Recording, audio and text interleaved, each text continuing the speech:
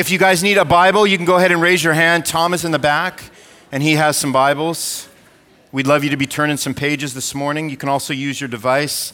Go to the ESV version. Acts chapter 7 is where we're going to be this morning. Acts 7. It's kind of the second part in our two-part series covering Stephen the martyr, the first martyr of the early church. We're in week 14 here in our Acts series.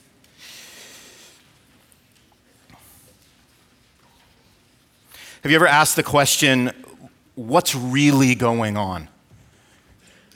Have you ever said that to yourself or to a friend or to a spouse or to a son or a daughter?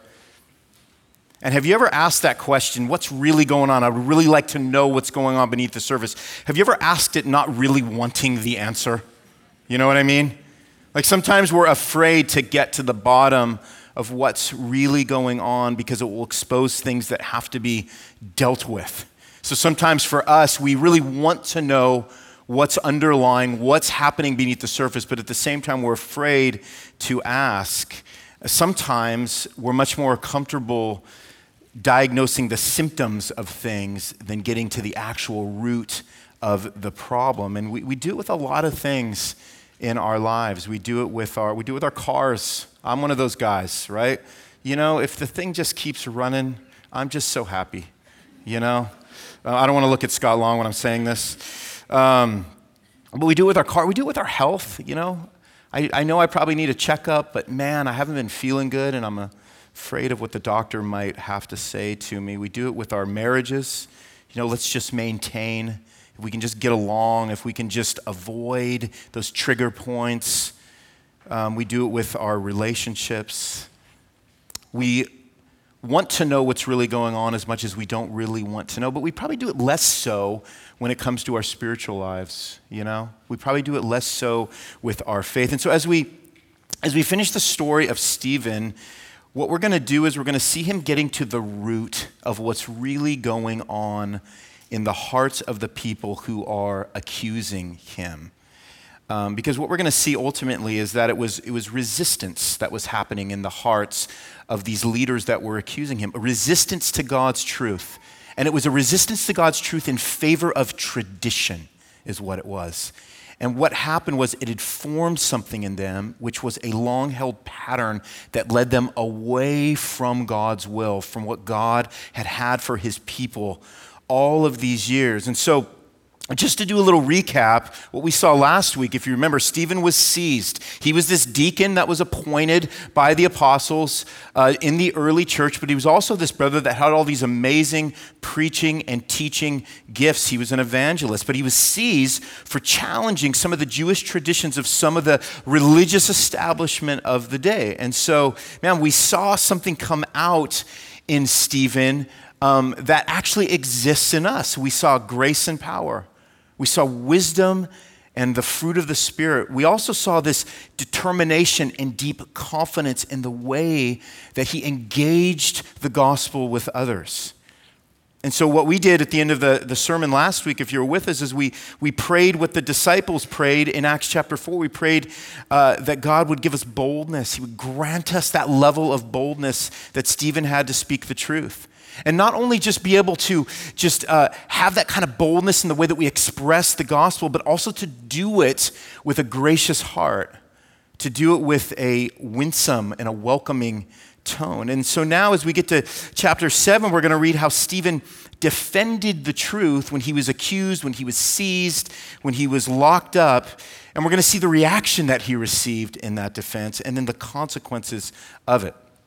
Now, this is a long passage I'm getting ready to read. So I want to pray that God settles our hearts to hear it and receive it. Just so you know, the most important words you're going to hear from me this morning is as we read chapter 7. So I'm going to do my best to explain it and unpack it and then apply it. But these are the words that need to settle into your heart more than anything else I'm going to say. So I would pray, and I'm going to pray right now, that we would be able to listen. It's about 60 verses, that we would avoid clicking over from our apps onto Facebook, and we would just let God's word settle into us and hear what Stephen does as he makes a defense. But let's pray that God would settle our hearts to hear that. Lord, we recognize distractions, and you know our distractions, and you know the shakiness and the unsettledness and the waveriness, if that's a word, of our hearts. And so, God, I pray that as we read Acts chapter 7, which is words that you inspired Luke to write for our good, for the good of the church, Lord, that you would allow us to have minds and hearts that are receptive, and that we would be patient, and that we would be thoughtful as we read your word. And so, God, would you allow your Spirit to train us now and settle us now as we read your word as a church, we pray. In Christ's name, amen. Chapter 7 in the book of Acts says this, and the high priest said, "Are these things so?" So basically, Stephen has been seized. They bring him in. And the high priest says, hey, they're making these accusations. Men are coming up accusing you. Just tell me, are these things actually true? And Stephen said in verse 2, "Brothers and fathers, hear me. The God of glory appeared to our father Abraham when he was in Mesopotamia before he lived in Haran, and said to him, 'Go out from your land and from your kindred and go into the land that I will show you.' Then he went out from the land of the Chaldeans and lived in Haran. And after his father died, God removed him from there into this land in which you are now living. Yet he gave him no inheritance in it, not even a foot's length, but promised to give it to him as a possession and to his offspring after him, though he had no child. And God spoke to this effect, that his offspring would be sojourners in a land belonging to others, who would enslave them and afflict them 400 years. But I will judge the nation that they serve, said God, and after that they shall come out and worship me in this place. And he gave him the covenant of circumcision. And so Abraham became the father of Isaac and circumcised him on the 8th day. And Isaac became the father of Jacob, and Jacob of the 12 patriarchs. Verse 9, and the patriarchs, jealous of Joseph, sold him into Egypt. But God was with him and rescued him out of all of his afflictions and gave him favor and wisdom before Pharaoh, king of Egypt, who made him ruler over Egypt and over all his household. Now there came a famine throughout all Egypt and Canaan, and great affliction, and our fathers could find no food. But when Jacob heard that there was grain in Egypt, he sent out our fathers on their first visit. And on the second visit, Joseph made known to his brothers, and Joseph's family became known to Pharaoh. And Joseph sent and summoned Jacob, his father, and all his kindred, 75 persons in all. And Jacob went down into Egypt, and he died, he and our fathers. And they were carried back to Shechem and laid in the tomb that Abraham had bought for a sum of silver from the sons of Hamor in Shechem. Verse 17, but as the time of the promise drew near, which God had granted to Abraham, the people increased and multiplied in Egypt, until there arose over Egypt another king who did not know Joseph. And he dealt shrewdly with our race, and he forced our fathers to expose their infants so that they would not be kept alive. And at this time Moses was born, and he was beautiful in God's sight. And he was brought up for 3 months in his father's house. And when he was exposed, Pharaoh's daughter adopted him and brought him up as her own son. And Moses was instructed in all the wisdom of the Egyptians, and he was mighty in his words and deeds. Verse 23, when he was 40 years old, it came into his heart to visit his brothers, the children of Israel. And seeing one of them being wronged, he defended the oppressed man and avenged him by striking down the Egyptian.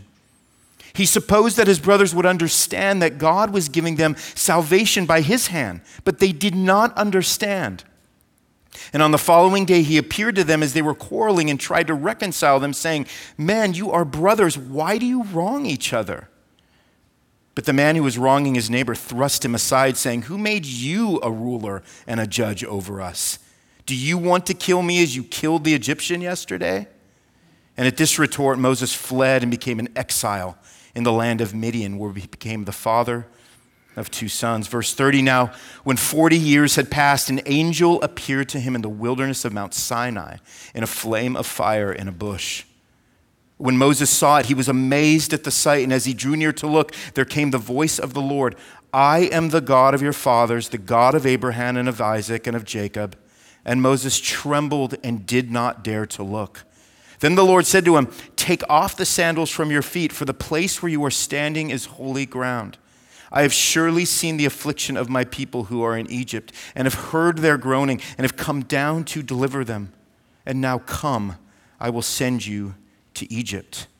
Verse 35, this Moses whom they rejected, saying, "Hey, who made you a ruler and a judge?" This man God sent as both ruler and redeemer by the hand of the angel who appeared to him in the bush. This man led them out, performing wonders and signs in Egypt, and at the Red Sea and in the wilderness for 40 years. This is the Moses who said to the Israelites, "God will raise up for you a prophet like me from your brothers." This is the one who was in the congregation in the wilderness with the angel who spoke to him at Mount Sinai and with our fathers. He received living oracles to give to us. Our fathers refused to obey him, but thrust him aside, and in their hearts they turned to Egypt, saying to Aaron, "Make for us gods who will go before us." As for this Moses, who led us out from the land of Egypt, we do not know what has become of him. And so they made a calf in those days and offered a sacrifice to the idol and were rejoicing in the works of their hands. But God turned away and gave them over to worship the host of heaven. And it is written in the book of the prophets, "Did you bring me to slain beasts and sacrifices during the 40 years in the wilderness, O house of Israel? You took up the tent of Moloch and the star of your god Rephan, the images that you made to worship. And I will send you into exile beyond Babylon." Verse 44, our fathers had the tent of witness in the wilderness, just as he who spoke to Moses directed him to make it, according to the pattern that he had seen. Our fathers in turn brought it in with Joshua when they dispossessed the nations that God drove out before our fathers. So it was until the days of David, who found favor in the sight of God and asked to find a dwelling place for the God of Jacob. But it was Solomon who built a house for him. Yet the Most High does not dwell in houses made by hands, as the prophet says. "Heaven is my throne, and the earth is my footstool. What kind of house will you build for me, says the Lord? Or what is the place of my rest? Did not my hand make all these things?" Let's just stop there for now. So the first thing we see here is that Stephen gives a rebuttal to the accusations made. He gives a rebuttal, and then we're going to see a little bit later that he gives a rebuke. But then in the end, we see that he is received by Jesus. So the first thing we see here is Stephen gives this rebuttal. Well, first off is that he's not one to give a short rebuttal, our boy Stephen, right? If we know one thing, it's that this brother's a preacher, right? Doesn't know how to keep it short and sweet. It's amazing and super complimentary that most of you aren't laughing more than that when I say that. But the high priest asks Stephen in verse 1. He wants to confirm that these accusations against him are true. And he asks, he says, "Are these things they're speaking against you true? Against what they're saying, you've been saying against the law of Moses in the temple, are they true?" And I think the first thing that's important for us to note is the way that Stephen responds. And it's that he doesn't defend himself personally. In fact, if you were just to read this, you'd be like, "Stephen, did you even hear the question that was asked?" Because it doesn't sound like you really directly answered the question. We'll find that he did, but he doesn't do it in a way that we might do it, which is immediately to just defend ourselves personally. But what does Stephen do? Well, he gives a model for us in how he responds to people that push against us in the faith that we hold, and it's that he goes to Scripture. And he takes them through really just this survey of Old Testament history to show them the pattern of Israel has been to resist the rescuers that God has given them. And so he starts by mentioning Joseph in verse 9.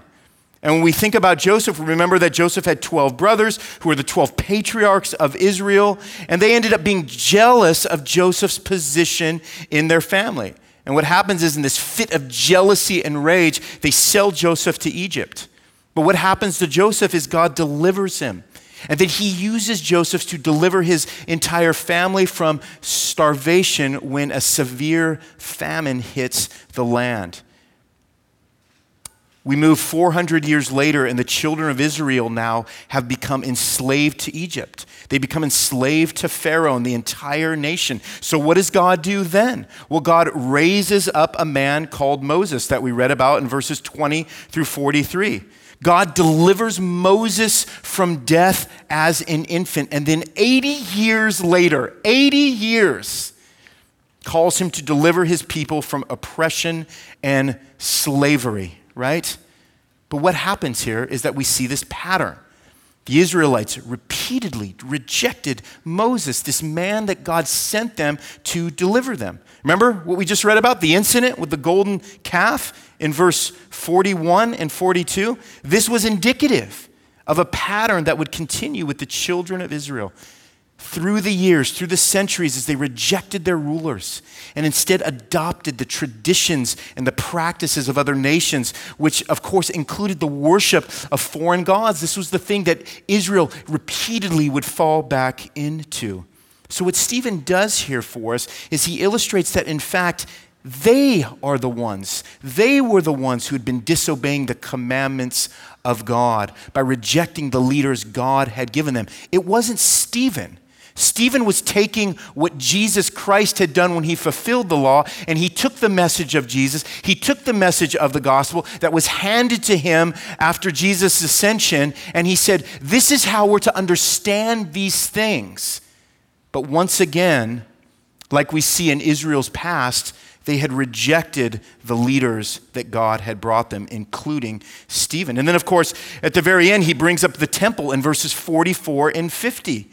In the days of Moses, we remember that God dwelled in a tent, and then eventually a temple when King Solomon came into rule. And the point Stephen is making here is that you can't confine God to a temple. So the charges they were bringing against Stephen by talking about some of the words that Jesus had said about the temple, about destroying the temple, they were twisting those words because they weren't believing that Jesus was now the temple that had come to dwell with them as God had dwelled with the Israelites when they had a temple.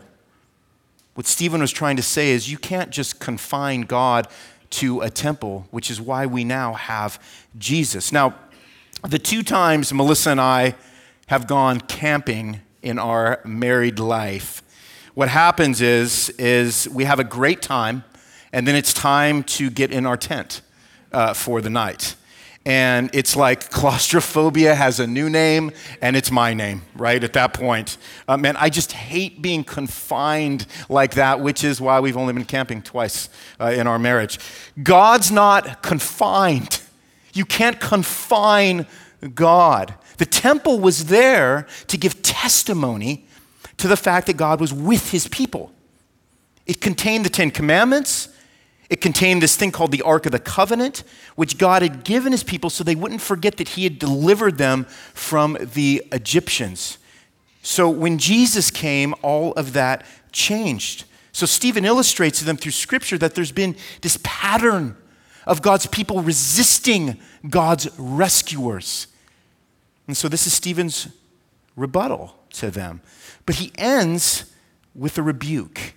And he does it to show these religious leaders that they had continued in these stubborn patterns of unbelief and disobedience of their forefathers. Look what it says in verse 51.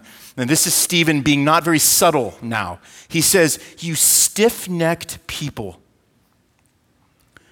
uncircumcised in heart and ears, you always resist the Holy Spirit. As your fathers did, so do you. Which of the prophets did your fathers not persecute? And they killed those who announced beforehand the coming of the righteous one, whom you have now betrayed and murdered. You who received the laws delivered by angels and did not keep it." So Stephen completes this historical timeline to show that this resistance continues all the way to Jesus, who he calls the righteous one. So when Jesus came, he became the temple of God. When Jesus came, he was now the presence of God among the people. He was and is the righteous one who kept the law and would be the sacrificial lamb to atone for the sins of the world. That's the gospel. That's the good news. He was the one who would dwell with his people forever in their hearts through the Holy Spirit until the day of his return. By the way, this is the current reality that we live in. But the religious leaders, they resisted Jesus, even though he'd been prophesied for years by all of their forefathers. So naturally, they would be offended when Stephen quoted Jesus in John chapter 2, verse 19, when Jesus said, "Destroy this temple," referring to himself, "and in 3 days I will raise it up." See, what had happened here is that these were people who had elevated the laws of Moses above Jesus, who came to not abolish the law, Jesus said, but to fulfill the law, to be the requirements for the law, because it was never going to be the keeping of the law that could save a person. It was never going to be circumcision. We'll keep this PG. It was never going to be circumcision, this outward ritual commanded by God that saved a person. It was always going to be what Stephen referred to as an inward circumcision of the heart. See, because here's the thing, keeping the law of Moses means nothing if it's what you think justifies you in the sight of God. How do we do that? How do we do that? What would be the equivalent of what Stephen is describing for us today? In other words, what are the rites and the rituals we believe amounts to righteousness for us? Well, here's a few. I'm an American. That qualifies me. I'm a conservative. That qualifies me. Everybody's getting quiet now. I was born into a Christian family. That qualifies me. I was baptized. That qualifies me. I attend a church. I tithe to a church. I affirm Christian morals.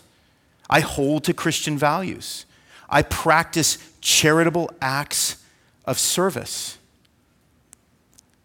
I'm not here to debate those things with you, other than to say that if we believe this is what qualifies us before God, then we are stiff-necked, uncircumcised in heart and ears, and resistant to the Holy Spirit. We are saying, I need you to really listen to me. We are saying that Jesus was a man who did not need to die. Because this heritage that we identify with and the deeds that we do are good enough to make a person good. We are saying that God lied when he sent Jesus.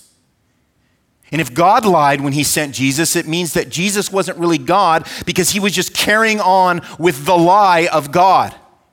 He was suffering for something that was unnecessary because we had it in us to take care of it, to achieve our salvation. Now this, what I just described, to make a point, to put a finer point on it, is what I would say is a demonic reality.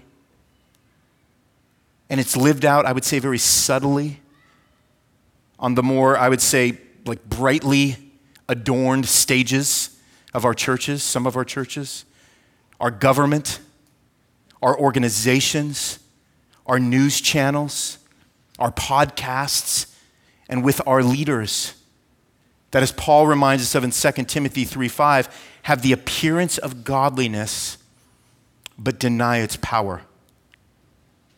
Now, some of you are going to say, and you're thinking right now, we know that, Ronnie. You keep going on and on. Do we, though? Do we? You think the keeping of our religious traditions is something American Christians don't have any problem with? Let's chat about that for a minute. Have you ever had the experience of someone putting words in your mouth? It's a horrible experience. You'll be with somebody and they start saying things that you said that you didn't say. Christians can put words into God's mouth. We can say things that he never said. And this is how this thing called legalism spreads in the church. Well, what do I mean when I say this word legalism? Maybe you've heard that word a lot in church, and you kind of know what it means, but you're not sure. Well, here's what R.C. Sproul, how he defines legalism. He says, abstracting the law of God from its original context. He says, the legalist isolates the law from the God who gave the law. He is not so much seeking to obey God or honor Christ as he is to obey rules that are devoid of any personal relationship. So how are some of those ways that we practice legalism in the church? Maybe very subtly, maybe without thinking about it. What would be some of those ways that would come up and surface in your heart today? I wrote down a few.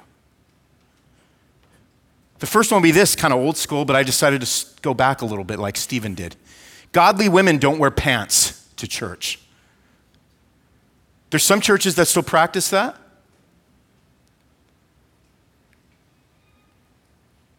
Here's another one. Christian parents don't send their children to public school. Here's another one. A Christian will never listen to music created by a non-Christian. Here's one. A godly man will never have a glass of beer. Now, that you're all quiet and you're listening, we have freedom to obey our consciences in all of these things when it comes to pants and schools and beer and music. But we should never think that they're what qualifies us as righteous, the keeping of them. And you can never use them to bind another person's conscience. Mark 7:8, Jesus said this, you leave the commandment of God and hold to the tradition of men. And this is what Stephen was driving at.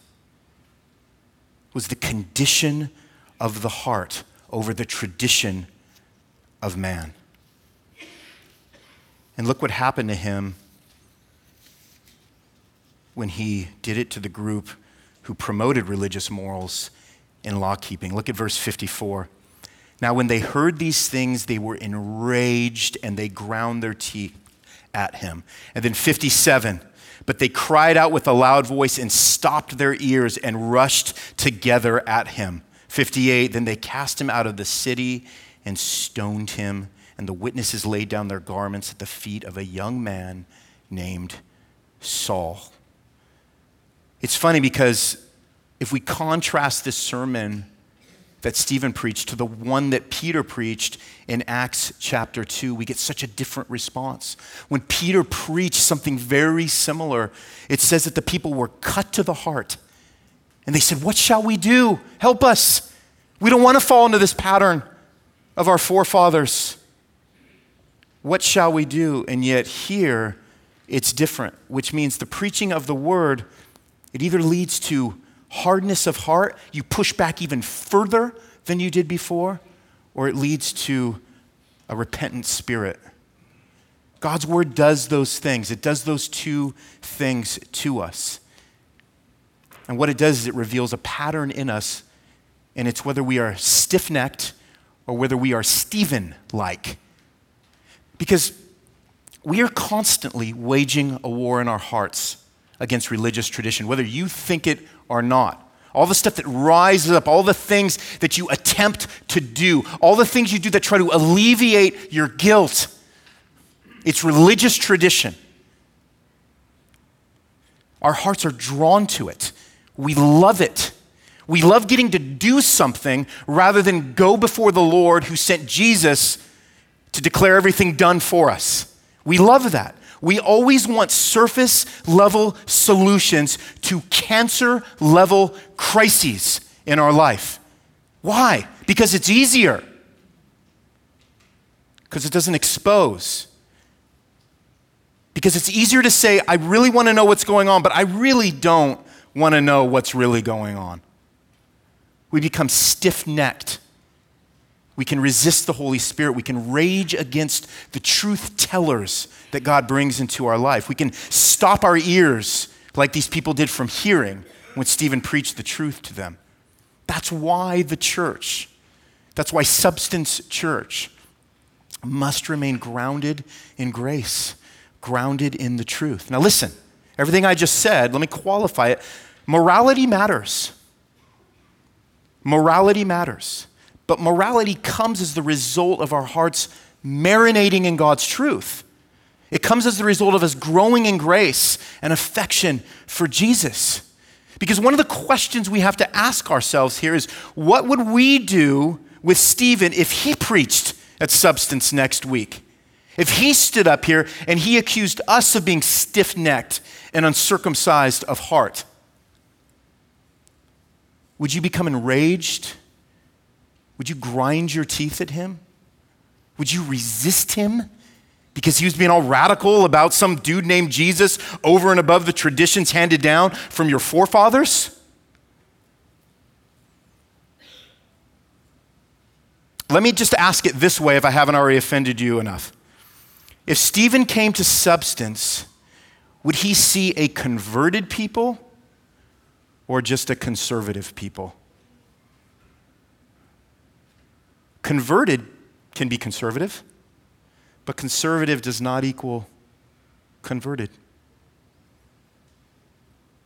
If we were offended by Stephen, it would be the same as being offended by Jesus. And that's what Stephen was saying.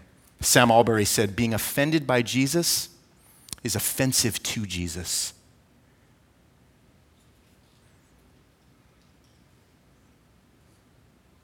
As a church, we're either becoming stiff-necked by staying true to tradition or Stephen-like for staying true to truth.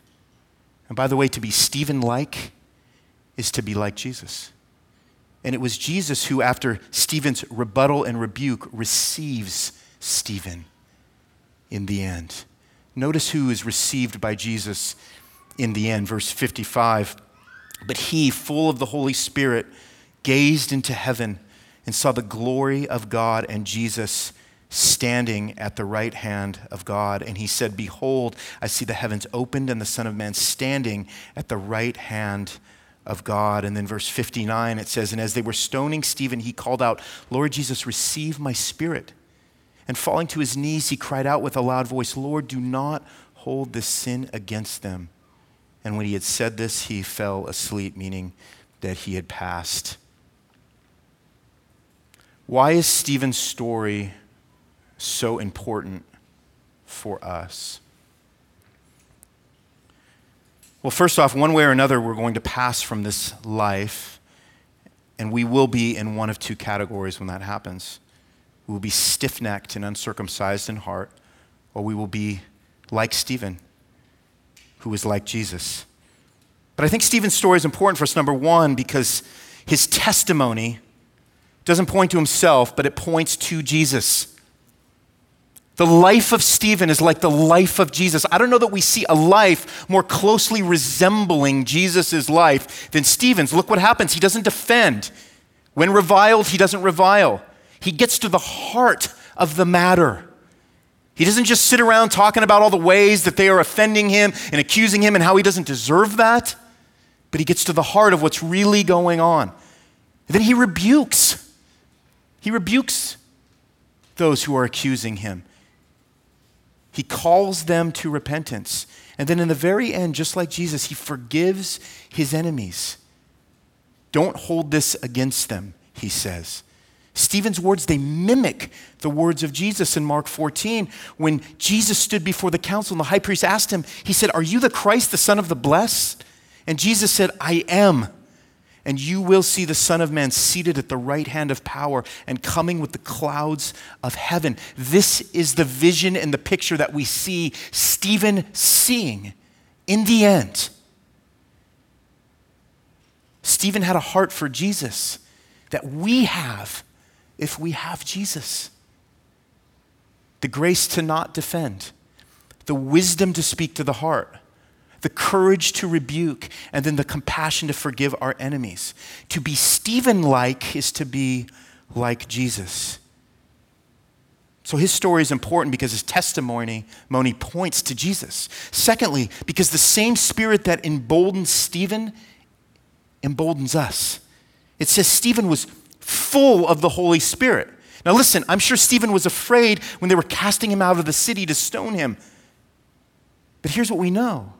Stephen had a greater fear for the living God than he did for those who were casting him out, which is what happens for those who are filled with the Spirit of God. We need to fear, but we need to fear the right things. And we can trust that the Spirit that emboldened Stephen will embolden us to fear God in a way that emboldens us against whatever might come against us. And then finally, Stephen's story is important because whatever we endure in this life is what leads to life eternal with Jesus. Stephen was the first martyr of the early church, and so that fact alone is significant for us. But ultimately, Stephen is a story of future hope. We see an ending for Stephen, but more than that, we see a beginning for Stephen. We see an end to his time on earth, but a beginning to his time with Jesus in heaven. The story of Stephen does not have an unhopeful ending. It has an ending that leads to a world without end. So as we go through this series, the church that Jesus built has a completion date, and Stephen reminds us of that. This building that we just purchased, not really a completion date, right? This thing can just be worked on for as long as the church exists in this building. Someday the entire second floor will be all bathrooms.